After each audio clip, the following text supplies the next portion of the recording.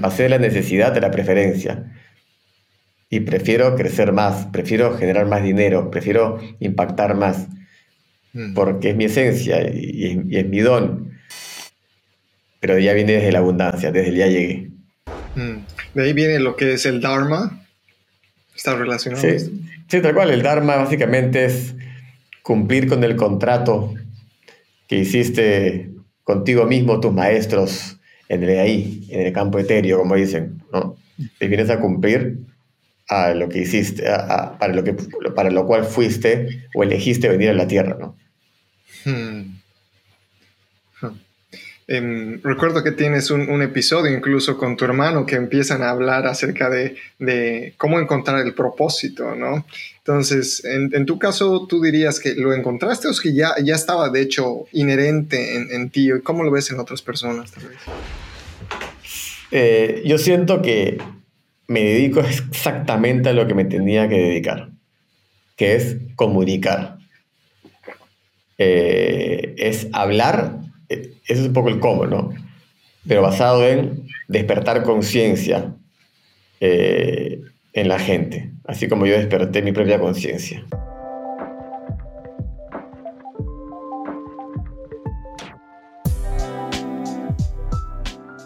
Hola, ¿qué tal? ¿Cómo están? Bienvenidos a otro episodio de Optimizándome. Mi nombre es JJ Ruescas o Juan José Ruescas. En este show traemos a top leaders, top performers de diferentes industrias para aprender sobre sus lecciones, sus ups and downs, sus fracasos y éxitos, pero más que nada aprender sobre su mentalidad. Nuestro invitado hoy es uno de los líderes en el área de emprendimiento, marketing, mercados de multinivel y mentalidad en Latinoamérica. Pero su historia no empieza así. Después de pasar 7 años en el mundo corporativo, se dio cuenta que el concepto llamado obediencia no era algo que él fuera capaz de manejar. Gracias a eso y a su creatividad y tenacidad por vivir bajo sus propios términos, él se sumergió en el mundo del emprendimiento, donde aprendió lecciones invaluables, muchas de ellas a palos. Eso lo llevó a convertirse en el autor de Emprender sin los 7 pasos previos que jamás te contaron sobre el emprendimiento. Actualmente, él dirige un equipo de emprendedores en 7 países, brinda consultorías sobre marketing y liderazgo, viaja continuamente a eventos para seguir creciendo y comparte tiempo con su guitarra y su familia. Espero que te encuentres tan entusiasmado como yo por la conversación de hoy, ya que aún siendo empleado en una empresa o alguien con tu propio negocio, con seguridad extraerás lecciones para optimizar tu día a día. Sin más preámbulos, les presento a Eric Gamio. Hola Eric, ¿cómo estás? Gracias, JJ. No, por supuesto, gracias por la presentación. Es loco cuando escuchas, ¿no? Y eres como que audiencia de una presentación sobre uno. A veces te entra un poco el síndrome del impostor, ¿no? Dices, oye, ¿quién será? ¿De quién está hablando, no? Pero sí, son datos reales y a 15, 16 años, ya casi 16 años emprendiendo, he pasado por muchas cosas, muchos melodramas y muchos logros que compartirlos se ha vuelto parte de mi vida. Así que gracias por la invitación. Bueno, gracias a ti más bien por el tiempo. Así que empecemos. ¿Cómo es que tú defines quién es Eric Gamio y qué significa ser un emprendedor para ti? Eh, ¿Qué es un emprendedor? Yo creo que alguien que quiere vivir la vida bajo sus propios términos y lo hace haciéndose cargo de la forma como entrega valor al mundo y lo hace de manera independiente. Y se agrega valor para poder agregar valor, pero de manera nuevamente independiente, de cierta manera independiente, me refiero a que no tiene un empleador, ¿no? Y eso le da pues una periferia creativa mucho más interesante y curiosa. ¿Y quién es Eric Gamio? Un rebelde insatisfecho dentro de ese mundo. Y digo insatisfecho porque a mí no me satisfacía mi vida bajo el mundo de la obediencia, ¿no? De que me dijeran qué hacer todos los días, a qué hora llegar al trabajo, a qué hora salir de trabajo, a qué hora almorzar, cuándo puedo salir de vacaciones, hasta qué ropa vestir y a dónde irme de viaje en vacaciones, porque como ellos decidían mi sueldo, yo me tenía que acomodar a lo que me alcanzaba. Entonces, sí, soy un rebelde antisistema, básicamente. Eso soy yo. Interesante eso, porque en sí, y entrando no solamente en emprendedurismo, pero a ti te encanta la productividad, que es en parte crear sistemas, ¿no? Sí, y no sé por qué, o sea, es mi esencia, no sé, o sea, así como la puntualidad, el ser más eficiente, el ser más productivo, no sé de dónde, en qué parte, no es que la aprendí, es parte de mi naturaleza y me encantan los trucos de productividad, de escribir las cosas que voy a hacer, cuánto tiempo me van a tomar, avanzar rápido, ese tipo de cosas me encantan, no sé por qué. Nice. Volvamos un poquito a lo que es emprendimiento. ¿Nos puedes comentar para la audiencia de Optimizándome cuál ha sido el momento clave que te introdujo a este camino? El momento clave fue el primer semestre del 2006, cuando me di cuenta que no quería trabajar para nadie. O sea, no es que yo estaba buscando emprender, estaba buscando salirme del sistema de la obediencia y era muy fácil ver el futuro en el mundo corporativo. Yo tenía un buen puesto de trabajo, era jefe de marca de una de las marcas de cosméticos más grandes del mundo, que se llama L'Oréal, y yo era jefe, de ahí venía el gerente, de ahí venía el director, y de ahí venía el gerente general, Miguel, que tenía 15 años más que yo. Entonces, 15 o 18 años más que yo. Entonces dije, yo en 18 años podría llegar a eso. O en 15 si vuelo bien algunos pedos, ¿no? Pero no quiero eso. O sea, vive acá todo el día, siempre se queja de que no ve a sus hijos. O sea, se va a las 7:30 de la noche, 8 de la noche, regresa a las 8 de la mañana. Entonces ver el futuro en el mundo corporativo era muy fácil. Y cuando empecé a darme cuenta de eso, a prestarle atención y despertar y no ser parte como una oveja ciega del sistema, dije, yo quiero algo para mí. Y yo quiero vivir la vida bajo mis propios términos y lo conseguí, porque lo busqué. ¿Cuáles fueron los primeros pasos que diste para esto? Porque muchas personas están todavía en ese trance de vivir como ovejas, como tú dices, y a veces tienen el deseo, pero no saben cómo hacerlo. Mira, dicen que lo que uno busca, está buscando. Y si uno está con la apertura de corazón para recibir algo, te va a llegar. Hay que estar despierto nada más. Hay que ser consciente, ver las señales y tomar acción. Yo tuve un colapso un miércoles en casa. Colapso me refiero a que me puse a llorar a los 26 años, 25 años, porque no me gustaba mi vida y todo. Y al día siguiente me llama un amigo para invitarme a un multinivel. Ya me habían invitado antes, no les había dado bola, de hecho me burlé, me daba risa. De hecho fui a la reunión y los destruí. Y un año después fue esto. Entonces, así como la película de Jim Carrey, la de Yes Man, creo que es, la que a todo tiene que decir que sí. Dije, ayer colapsé, hoy día me llaman para esto, no lo tengo ni en el mapa, no sé si funciona, no sé si es para mí, pero voy a la reunión y esta vez voy a escuchar.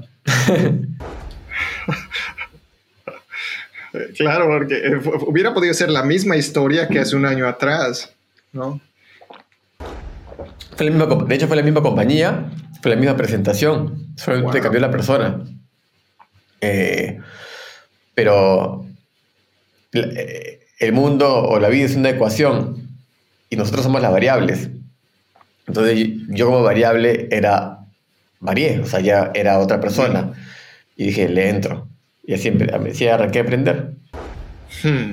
Entonces, esto de lo del mercado multinivel, entonces fue uno de tus amigos que te trajo. ¿Qué era lo que al principio no te resonaba y ahora que ya has adquirido maestría total en el área, cuál es la diferencia del pensamiento, la mentalidad?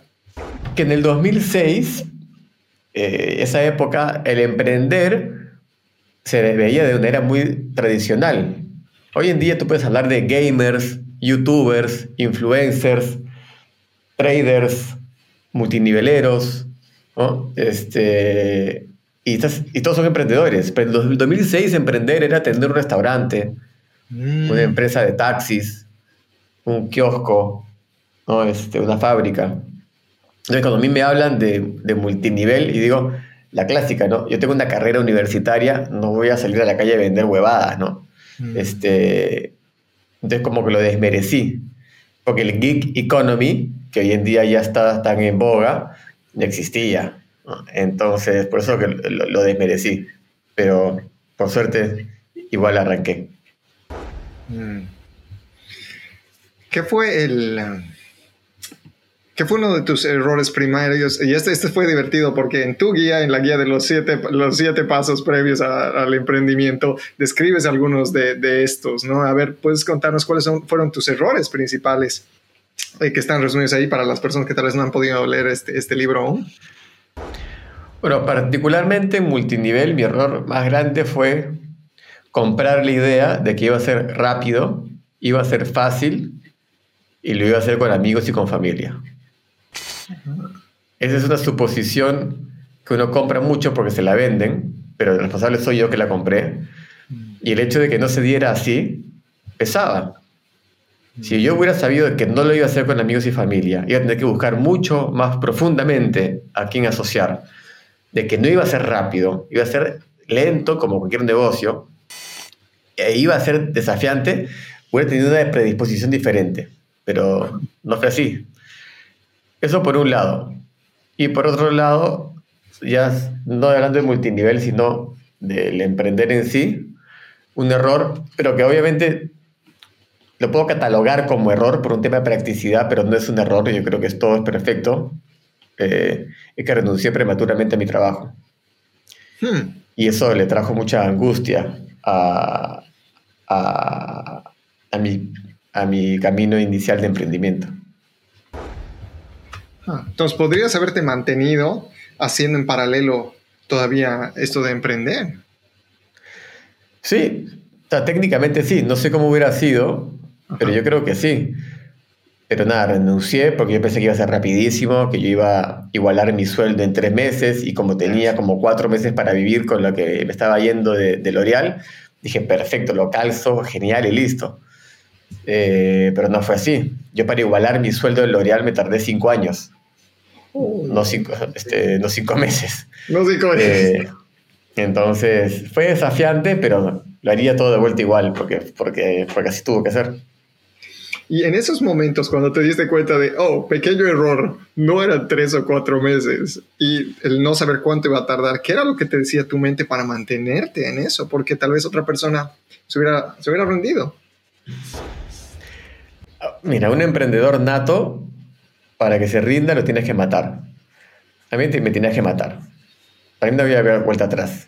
O sea, mi cabeza o mi mente, o la mente, creo que cualquier ser humano es como una pantimedia, ¿no? Cuando la estiras y la abres, ya es imposible que regrese. Quiero pensar así, que es así para todo el mundo. Por lo menos para mí así lo fue. Entonces, listo, encontré una profesión que me enamoró, encontré gente linda, un modelo súper inteligente, y dije, acá o la rompo o me muero, pero la voy a hacer. Entonces, seguí. Hmm. Es como el burn the boats, ¿no? El quemar los botes para ir por la otra isla. Y ya entiendo esa parte. Sí, sí, sí. Lo mío no fue tan valiente como quemar los botes, ¿no? O sea, porque yo no quemé los botes para... Pues, no, no, simplemente me pareció súper inteligente renunciar porque iba a calzar mis ingresos rápidamente. Entonces es como que, o sea, es como si quemar los botes porque me acaban de decir de que acá en la esquina hay un buque. Y yo compré lo del buque que estaba acá a la vuelta de la esquina. Y el buque estaba 7 islas más adelante, tenía que nadar. Concha su madre. Y los quemé, no sabía. Si no, no los hubiera quemado de repente, ¿no? Claro. ¿Y qué pasaba entonces? Entiendo que no había vuelta atrás. ¿Qué tipo de emociones pasaban por ti? Tal vez el self-doubt, ¿no? La duda a veces de que nos llega a todos. Mira, me encantaría resonar con tenía dudas, pero no tenía dudas. Y me serviría decir, sobre todo para vender mis cursos y mis charlas, decir, yo sé dónde tú has estado. Cuando de repente uno piensa, ¿y si esto no es para mí? Me serviría pensar así, o haber pensado así. Pero he tratado de encontrar, para ser real y fidedigno, he tratado de encontrar esos momentos de duda y no los encontré. Y no los encuentro hasta ahora en mi historia. No sé si los borré o los bloqueé o los suprimí, pero no tuve duda. Particularmente con el multinivel, como todo el mundo tiene el mismo vehículo, el mismo plan de compensación, míralo de esta manera. Yo tenía un Ferrari, el mismo Ferrari que tenían todos los demás. Y había gente mucho más burra que yo haciendo grandes cosas. Con el mismo auto que tengo yo. O sea, que ser imbécil para que no me salga, pues, ¿no? Entonces dije, yo voy a hacerla hasta que yo me doy cuenta que estoy arrancando el auto, suena, no funciona. Pero veo a los Ferraris pasar, igualitos al mío. Entonces, ¿cómo voy a dudar? O sea, del vehículo. Y aparte, uno puede decir, pero bueno, dudas de ti, porque de repente no sabes manejar. Pero gracias a Dios tengo un buen autoestima y dije, esta gente, o sea, mírale esa cara a ese papa frita, Dios mío, o sea, él no puede hacerse $10,000 y yo no, o sea, dale, ¿no? Puede sonar soberbio, pero fue funcional. Claro. No, y no lo veo como soberbio, sino yo creo que es... A veces la mente nos juega una mala pasada de compararnos para minimizarnos, pero en este caso era compararnos para decir, hey, yo también tengo los recursos que ese otro tiene, o sea, y tengo tal vez más, ¿no? Y ese es el tema, uno nunca sabe qué recursos se requieren, ¿no? O sea, por ejemplo, yo podría pensar de que tenía muchas más habilidades que otra persona que está teniendo más resultados, pero de repente lo que no me daba cuenta de lo que esa persona tenía era más desapego a los prospectos, más paciencia a trabajar con su equipo, más empatía al desarrollar su equipo, que yo no. Entonces eso es lo que sí me di cuenta que tenía que aprender. Déjame ahondar ahí entonces, Eric. ¿Cuáles son habilidades que tú te das cuenta que has necesitado adquirir ¿cuántos son? 16 años más o menos que estás haciendo esto, si no me equivoco, ¿verdad? Entonces, ¿qué habilidades has tenido que refinar? Estudiar, saber de que estás aprendiendo algo nuevo y meterle las horas.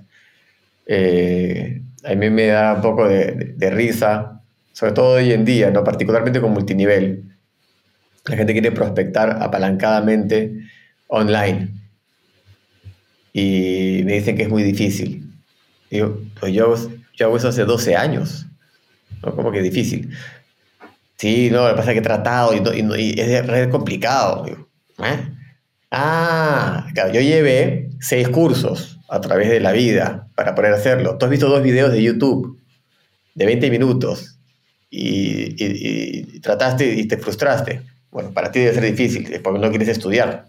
Métele 50 horas y vas a ver cómo te va a ser facilísimo. Entonces, el tema del estudio es una, no sé si habilidad, pero algo muy importante. ¿Qué tal en temas de adaptabilidad? ¿Cómo lo ves tú? Porque a veces hay momentos como emprendedor que no funciona algo y a veces nos empecinamos, ¿no? Y de ahí o cambia a lo dejo o cambia algo completamente. ¿Cuál es tu mentalidad cuando algo no está funcionando para que esto se desbloquee, por ejemplo? Yo me adapto al toque. O sea, te está hablando alguien que en el año 2008 creó 21 páginas de captura y embudos de marketing para crear un negocio. O sea, en el 2011 hice mi primer lanzamiento de un producto digital, facturamos $30,000 en 24 horas. Wow. A través de marketing de afiliados y entrega de un producto digital. Entonces, yo ya estaba... Eso no es adaptación, eso es innovación, ¿no? Yo estaba abriendo trocha en América Latina con respecto justamente al mundo digital, tanto para multinivel como los infoproductos. Entonces, mi desafío no era adaptarme, era que la tecnología o la gente entienda lo que yo ya había visto. Y no me quiero tildar de visionario, porque no seré visionario en un montón de cosas, pero en esa de ahí sí la vi, porque vi a los gringos haciéndolo y me pareció re lógico. Entonces, es innovar constantemente, siempre. En ese sentido, Eric, ¿qué consejo, si pudieras darle solamente un consejo, tipo elevator pitch, ¿no? Que tiene solamente Claro. 30 segundos para darle un consejo a alguien que está emprendiendo, que está empezando su camino de emprendimiento, ¿cuál es el consejo que le darías a esta persona? Que encuentre un ecosistema humano de gente que lo contenga y que lo impulse. No importa tus herramientas, estrategias y habilidades y talentos, te vas a caer inevitablemente. Y la idea es tener un ecosistema positivo. Si es tu familia diciéndote ya suelta esa huevada, o son tus amigos diciendo por ahí no es, etc., y son unos ignorantes y no tienen la más puta idea, te van a robar el sueño. Júntate con gente que esté en la misma que tú y que cuando te vaya mal te pueda contener y cuando estés corriendo te impulse. Gracias. Te agradezco. Qué linda esa respuesta. Nunca me había imaginado que ese es uno de los elementos clave. Ahora, déjame preguntarte algo que, de hecho, esto seguramente va a resonar. Volvamos al presente, Eric. ¿Cuáles son los 3 desafíos más grandes que atravesaste para llegar hasta donde estás? Primero creo que es el no tener paciencia y meterle ansiedad a mi negocio. Particularmente en multinivel, esa ansiedad se traduce en forzar mucho en la prospección, ¿no? y tratar de reclutar de manera un poco agresiva. Ese fue un desafío. Otro desafío, mira la ironía de lo que te voy a decir, o hasta incongruencia. En mi negocio de marketing digital fue, en verdad, es que lo descuidé. Entonces, a partir del 2014, 2013, dejé de ser el innovador, porque ahí me enfoqué totalmente en construir mi negocio multinivel. Entonces medio que lo dejé de lado y dejé de innovar e incluso de adaptarme, porque lo dejé medio de lado, solamente lo mantenía. Y así estuvo durante 5 años, del 2014 al 2019. Y a finales de 2019 recién es que digo, ok, ya, voy a armar esto de vuelta bien y voy a irme de vuelta a la vanguardia. No sé si estoy en la vanguardia ahora, pero sí me va bien. ¿Qué fue el momento que hizo que te des cuenta de que hay que volver, no? Un lanzamiento que hice que no vendí ni un curso, creo que vendí $100. Y ella había tenido, el último lanzamiento que había hecho había sido en el 2013 y habíamos hecho $50,000 en un día. Y cuando regresé, en el 2018 hicimos un lanzamiento de vuelta, y si bien hicimos como $10,000, pero el relanzamiento hicimos como tipo $200, y dije, ¿what? Y es una pelotudez lo que no me di cuenta. Yo hablando en esa época también era no tomar eso tan profesionalmente, la parte de marketing digital. Éramos solamente Paco y yo. Éramos los dos, los cargábamos todos. Paco es mi socio. Y el que se carga de toda la parte de sistemas. Y me acuerdo de decir entre los dos, ¿qué pasó? Yo lo había arrastrado a él también hacia esta ignorancia de lo que estaba pasando. Y lo que pasó fue que del 2008 al 2014 yo era uno de los únicos que hacía lo que hacía. No tenía competencia. Entonces me tiraba un pedo y la gente lo compraba. Ahora ya existía Instagram y yo ni me di cuenta. O sea, yo descubrí Instagram a finales de 2018. ¿Ya? Ni le di bola. O sea, no subía, o sea, no hacía las estrategias de marketing digital del momento, ¿no? Eh, y sobre todo no hacía publicidad. Yo nunca había hecho publicidad. O había hecho del 2008 al 2010, 2011, pero ahí frené. Y todo era siempre, mis lanzamientos fueron 100% orgánicos. Pero claro, ahora tenía que hacer publicidad porque, claro, antes era yo solito con un letrero, pero ahora eran 40 personas con un letrero, entonces yo tenía que ya pagar por ponerme adelante, ¿no? Y así fue como le dije al principio, educación. Me metía, primero que expandí mi equipo, busqué ayuda, busqué profesionales y empecé a armar un equipo, que ahora somos 9 personas. Pero lo loco es que mi equipo, el equipo que traje de publicidad, yo no les entendía cuando hablaban. Entonces me metí a cursos de publicidad. Me metí a un curso de publicidad de 278 módulos. Me los comí todos, o casi todos. Después otro curso también, que era como 6 horas. ¿No? Y 6 horas, pero 6 horas son 6 horas. No, 6 horas no son 6 horas porque es publicidad, es como que clic acá y entender y retroceder y todo. También un par de meses en eso. Y ahí regresé con mi equipo y ahora yo manejo las estrategias. Ellos lo ejecutan, pero yo ya sé. Yo ya siento que la rompo en eso, ¿no? Otra vez, ¿no? Como el de 2010. Entonces ese fue un desafío también que tuve. En pocas palabras, el volverse alguien capaz de conversar en los lenguajes que tu equipo necesitaba, según lo estoy entendiendo. Sí, totalmente. Me hablan de conjuntos de anuncios, conversiones, eventos de conversión, el pixel, el costo por lead, y yo tenía más o menos una idea, pero no estaba tan claro, y las audiencias, y los lookalikes, y las segmentaciones, y yo, pero... Y el que conozco mi negocio de arriba abajo soy yo. Entonces me metí a los cursos, estos fueron 2 cursos particularmente, 3 en realidad, y de ahí volví a los 3 meses y yo ya podía ser el director del equipo de publicidad. Ellos saben más que yo por experiencia, porque mi equipo de publicidad maneja cuentas de gente muy power, pero yo puedo hacer preguntas inteligentes y puedo recomendar cosas inteligentes. Vale. ¿Será que te puedo pedir luego los links a esos cursos para que lo pongamos en las notas del episodio, por favor? Sí, claro. Seguro te vamos a tener ahí preguntas de ¿cuáles eran los cursos? Con seguridad. Ahora, déjame preguntarte un poquito más ya en temas personales, individuales, Eric. ¿Cuáles son los hábitos de tu día a día que te permiten ser tu mejor versión? Tengo un millón de hábitos. Para empezar,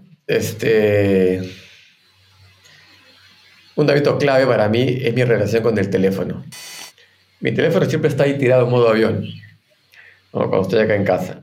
Yo no lo reviso en la mañana. Yo me levanto en la mañana, me voy, dejo a mis hijas en el jardín, en el colegio. Solamente abro el teléfono para poder poner música en el auto. Y ya pude controlar y hasta olvidarme del WhatsApp, del email y de las redes sociales en las mañanas. No veo nada, no me interesa nada. No es que me esfuerzo ni siquiera. Al principio me costó, pero ya se convirtió en un hábito. Llego a mi casa, tomo desayuno, estoy con Mary, mi mujer, estamos ahí 20 minutos, media hora conversando. Subo, voy al baño, mi teléfono, modo avión. Mi teléfono no entra al baño en la mañana. Leo, no estoy leyendo ahora estoicismo cotidiano. Entonces, como que son por cada día hay unos textos ahí. Es el de Ryan Holiday, ¿verdad? Sí, Ryan Holiday, sí. Vive 20 minutos de aquí, me lo encuentro en el supermercado cada sábado. Sí, es un crack. No sé cómo será como persona, lo veo medio dark, pero me gustan sus libros. Y de ahí vengo acá, escribo en este cuadernito de acá, que es mi 5-minute journal, donde escribo elementos de gratitud y declaraciones. Y de ahí medito 15 minutos o 20 minutos con Headspace. Y de ahí veo en mi blog, en mi cuaderno, o sea, esto de acá, no sé cómo se dice esto, ¿no? O sea, acá yo ya apunté el día anterior las 5 cosas que yo tengo que hacer, o 5, o 4, o 10, o sea, que tengo que hacer. Y las pongo, desde ayer puestas en prioridad. Entonces yo ya sé, yo trato de no pensar mucho, porque eso cuesta la energía. Entonces yo me siento y terminé de meditar, perfecto. 1, tengo que responder estos 4 correos y tal cosa, ok. Entonces no tengo que pensar. Trato de que la mayoría de cosas no necesiten el teléfono para no abrirlo. Para abrirlo recién tipo a las, no sé, 10:30 de la mañana. Porque yo abro el teléfono y me cagué. Porque ese teléfono tiene la agenda de los demás. Uy, ok. ¿No? O sea, ese WhatsApp de... Yo tengo equipos en 9 países. Entonces hay incendios que tengo que apagar. Eric, pasó esta huevada, pasó esto, tenemos que hacer esto, lo que fuera. Hay un flyer que tenemos que corregir. Hay un problema de stock en Estados Unidos. Hay un problema de delivery en Argentina. Hay un problema de melodramático en Chile. Y es como la puta madre. Entonces secuestran mi atención. Entonces no puedo permitir eso. Primero yo. Y de ahí eso. Así es como más o menos son mis hábitos de las mañanas, por lo menos. Si ganas la mañana, ganas el día. Me recuerda mucho, sí, me recuerda primero al 5 a.m. Club de Robin Sharma, de hecho, ¿no? El que se despertaba a las 5 de la mañana y tacleaba todo eso. En mi caso es interesante porque como tú, tal vez yo tengo mucha energía en la mañana y después de meditar, como tú dices, ¡pum!, a enfocarse y es fantástico. Entonces, me agrada mucho. Voy a empezar a experimentarlo con lo que dices de todo lo que son fuegos, apagar más tarde. Sí, totalmente, totalmente. Y Tim Ferriss dice de que creo que el 70% de los incendios se apagan solos en 2 horas. Y es lindo cuando a veces entro al chat finalmente y yo tengo como más de 50 grupos de chat activos, entonces revienta, así, y empiezo a ver, Eric, puta madre, pasó esto de acá, y de repente veo como que 2 horas después ya está. Y yo, qué bueno, no tuve que hacer nada. Nice. Eric, ¿cuál es tu definición de un día exitoso? No, sentirse satisfecho con lo que has hecho. Y satisfecho también puede ser como terminar de ver el último capítulo de Stranger Things. Y si es lo que tienes ganas de hacer, es un día exitoso. Si es irme con mi mujer a pasar una tarde a la bahía, donde tenemos un departamento ahí, para salir desde la casa y de las chicas, de mis hijas, tengo 3 hijas, también es un éxito. Y si ahora que estoy justamente pronto a un lanzamiento de un curso nuevo, por ejemplo, hoy día para mí un día exitoso, de hecho, en el 5 Minute Journal dice, la segunda pregunta es, ¿qué haría de hoy un gran día? Y a veces pongo grabar los anuncios de lanzamiento que me faltan. Y hoy día de la mañana tacleé eso, ¿no? Entonces ya al mediodía, cuando viendo a mi entrenador justamente, que acá hacemos ejercicio, porque si no viene nadie a hacer ejercicio conmigo, yo no me muevo, dije yo ya podría haber terminado el día. De hecho, también él dice que cuando apuntas las cosas que vas a hacer, circulan las 2 cosas que harían que se te sientas satisfecho del día. Entonces, hoy día era lo de los fucking anuncios. Por eso acá tengo las cámaras, tengo esto porque lo estaba haciendo acá.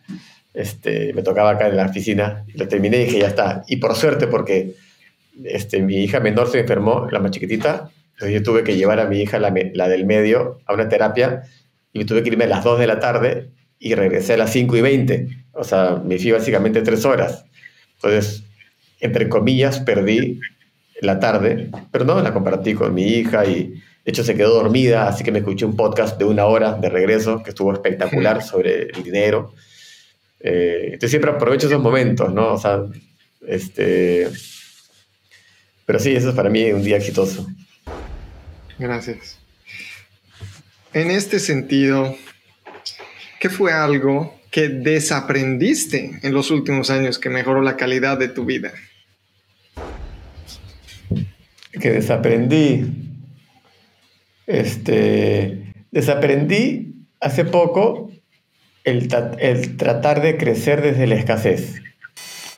Y te lo digo porque tengo acá apuntado una frase que me voltea la torta, que es crecer desde la abundancia. Hace unos cuantos años yo podría estar tratando de crecer y ganar más dinero, tener más alcance y todo, más equipo y todo, porque sentí que me faltaba. Y crecer desde la escasez, desde me falta, desde necesito, cuando no es real, es una vibración que irónicamente repela ese crecimiento. Hmm. Y aprendí a hacerlo al revés. Por eso que la frase que tengo acá al frente es, ya estás aquí, llegaste, lo lograste, disfruta, vive y crece sabiendo que ya llegaste. Entonces, ahora yo ya tengo todo el dinero que necesito, ya tengo las comodidades que necesito, ya tengo todas las cosas materiales que necesito. Entonces yo ya estoy completo. En ese sentido, ya terminé. No necesito más equipo, más plata que me entre todos los meses. No, ya está. De hecho, vivo con la cuarta parte de lo que necesito. Ahora, todo lo que quiero hacer, todas las metas que quiero lograr, las prefiero.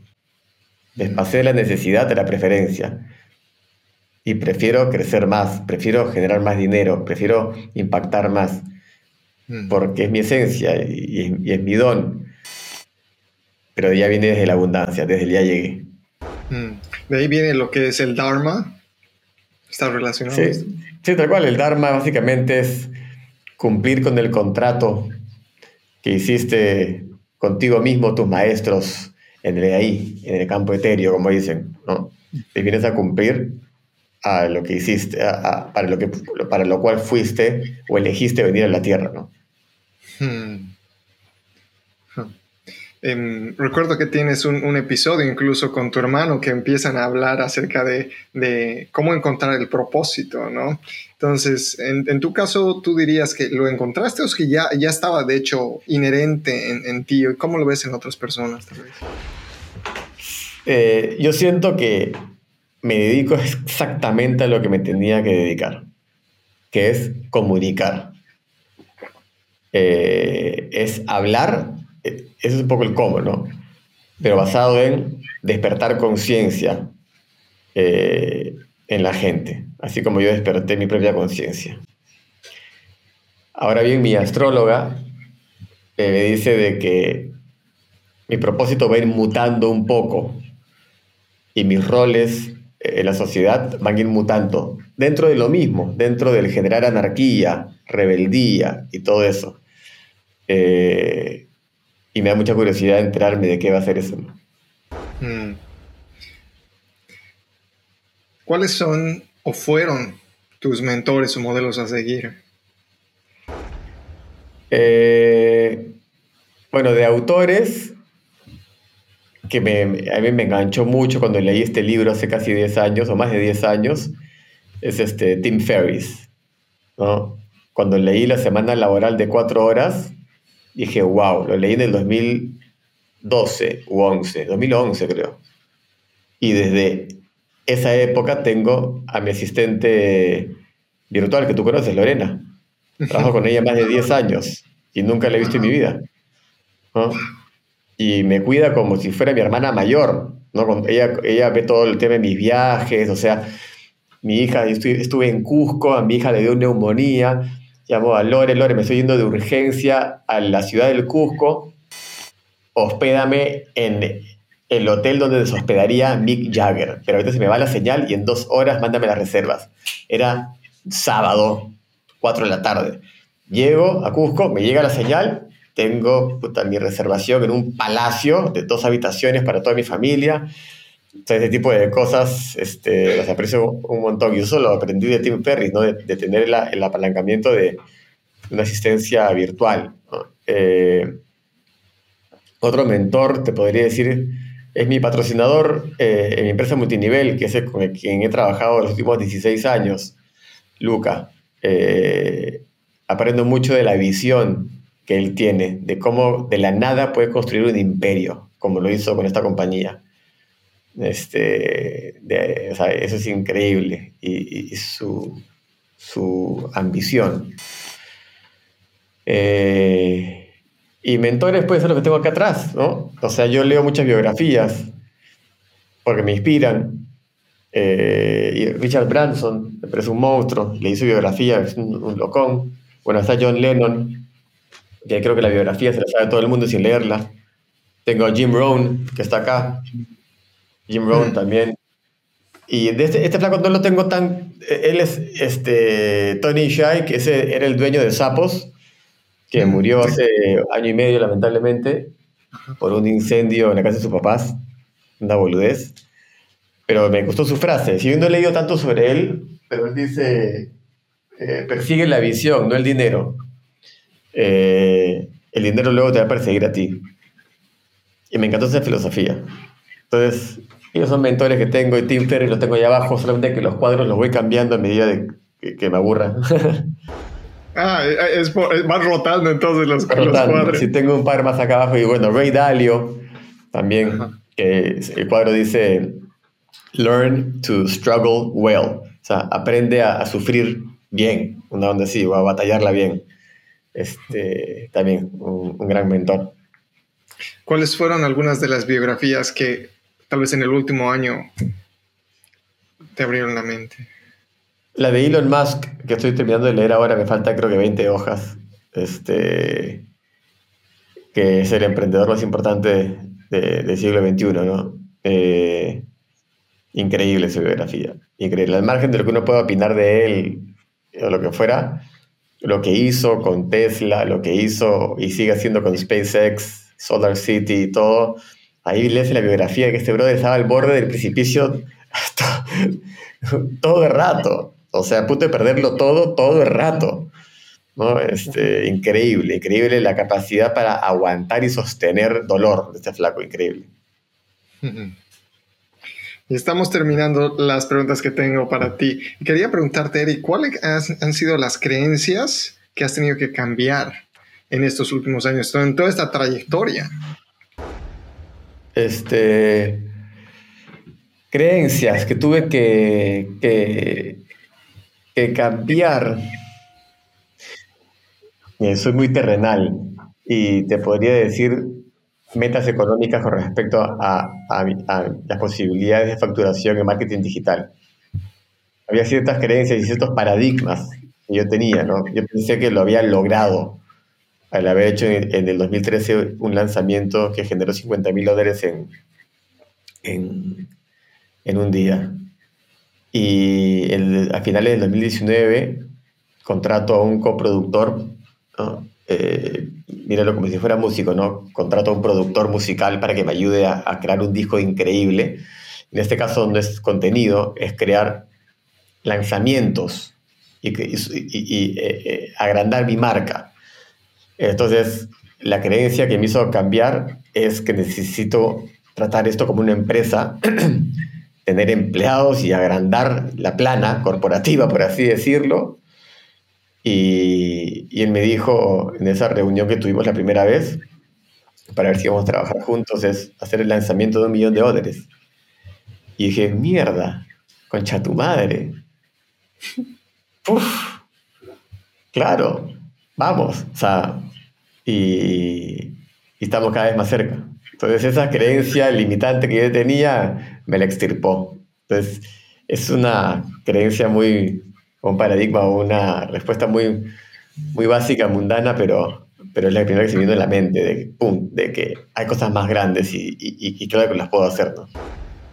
Y me parece que va incluso alineado con lo que dices de crecer desde la abundancia, ¿no? En este caso, prefiero hacer $1 millón, pero no es que necesito, sino quiero hacerlo porque con esto voy a impactar. Sí, totalmente. O sea, no necesito $1 millón para nada, pero lo quiero hacer, tengo muchas ganas, sobre todo porque me da curiosidad de qué tan grande tiene que ser mi equipo, qué tan grande tengo que, o qué más tengo que aprender yo, qué tan profesional nos vamos a volver como equipo de trabajo.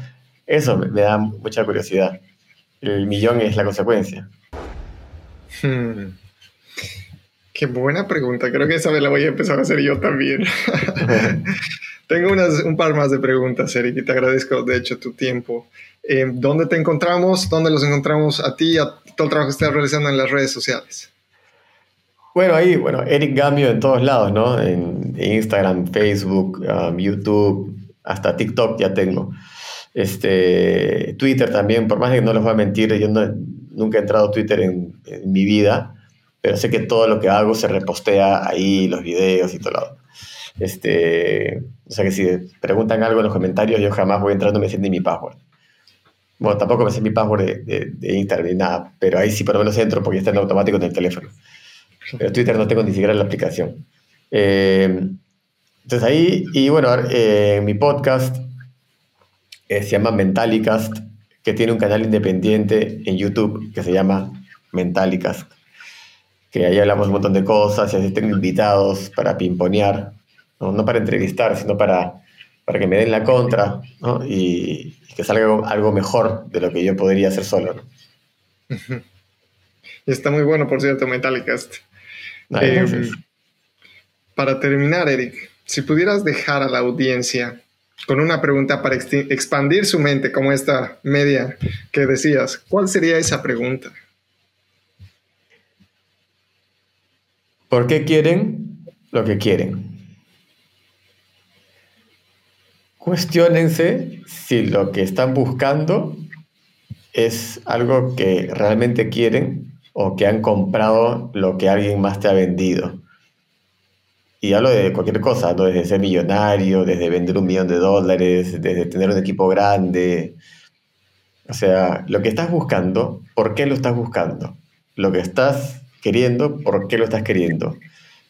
Conversen mucho con ustedes para que realmente puedan crecer y dedicarse a lo que realmente tendría que estarse dedicando.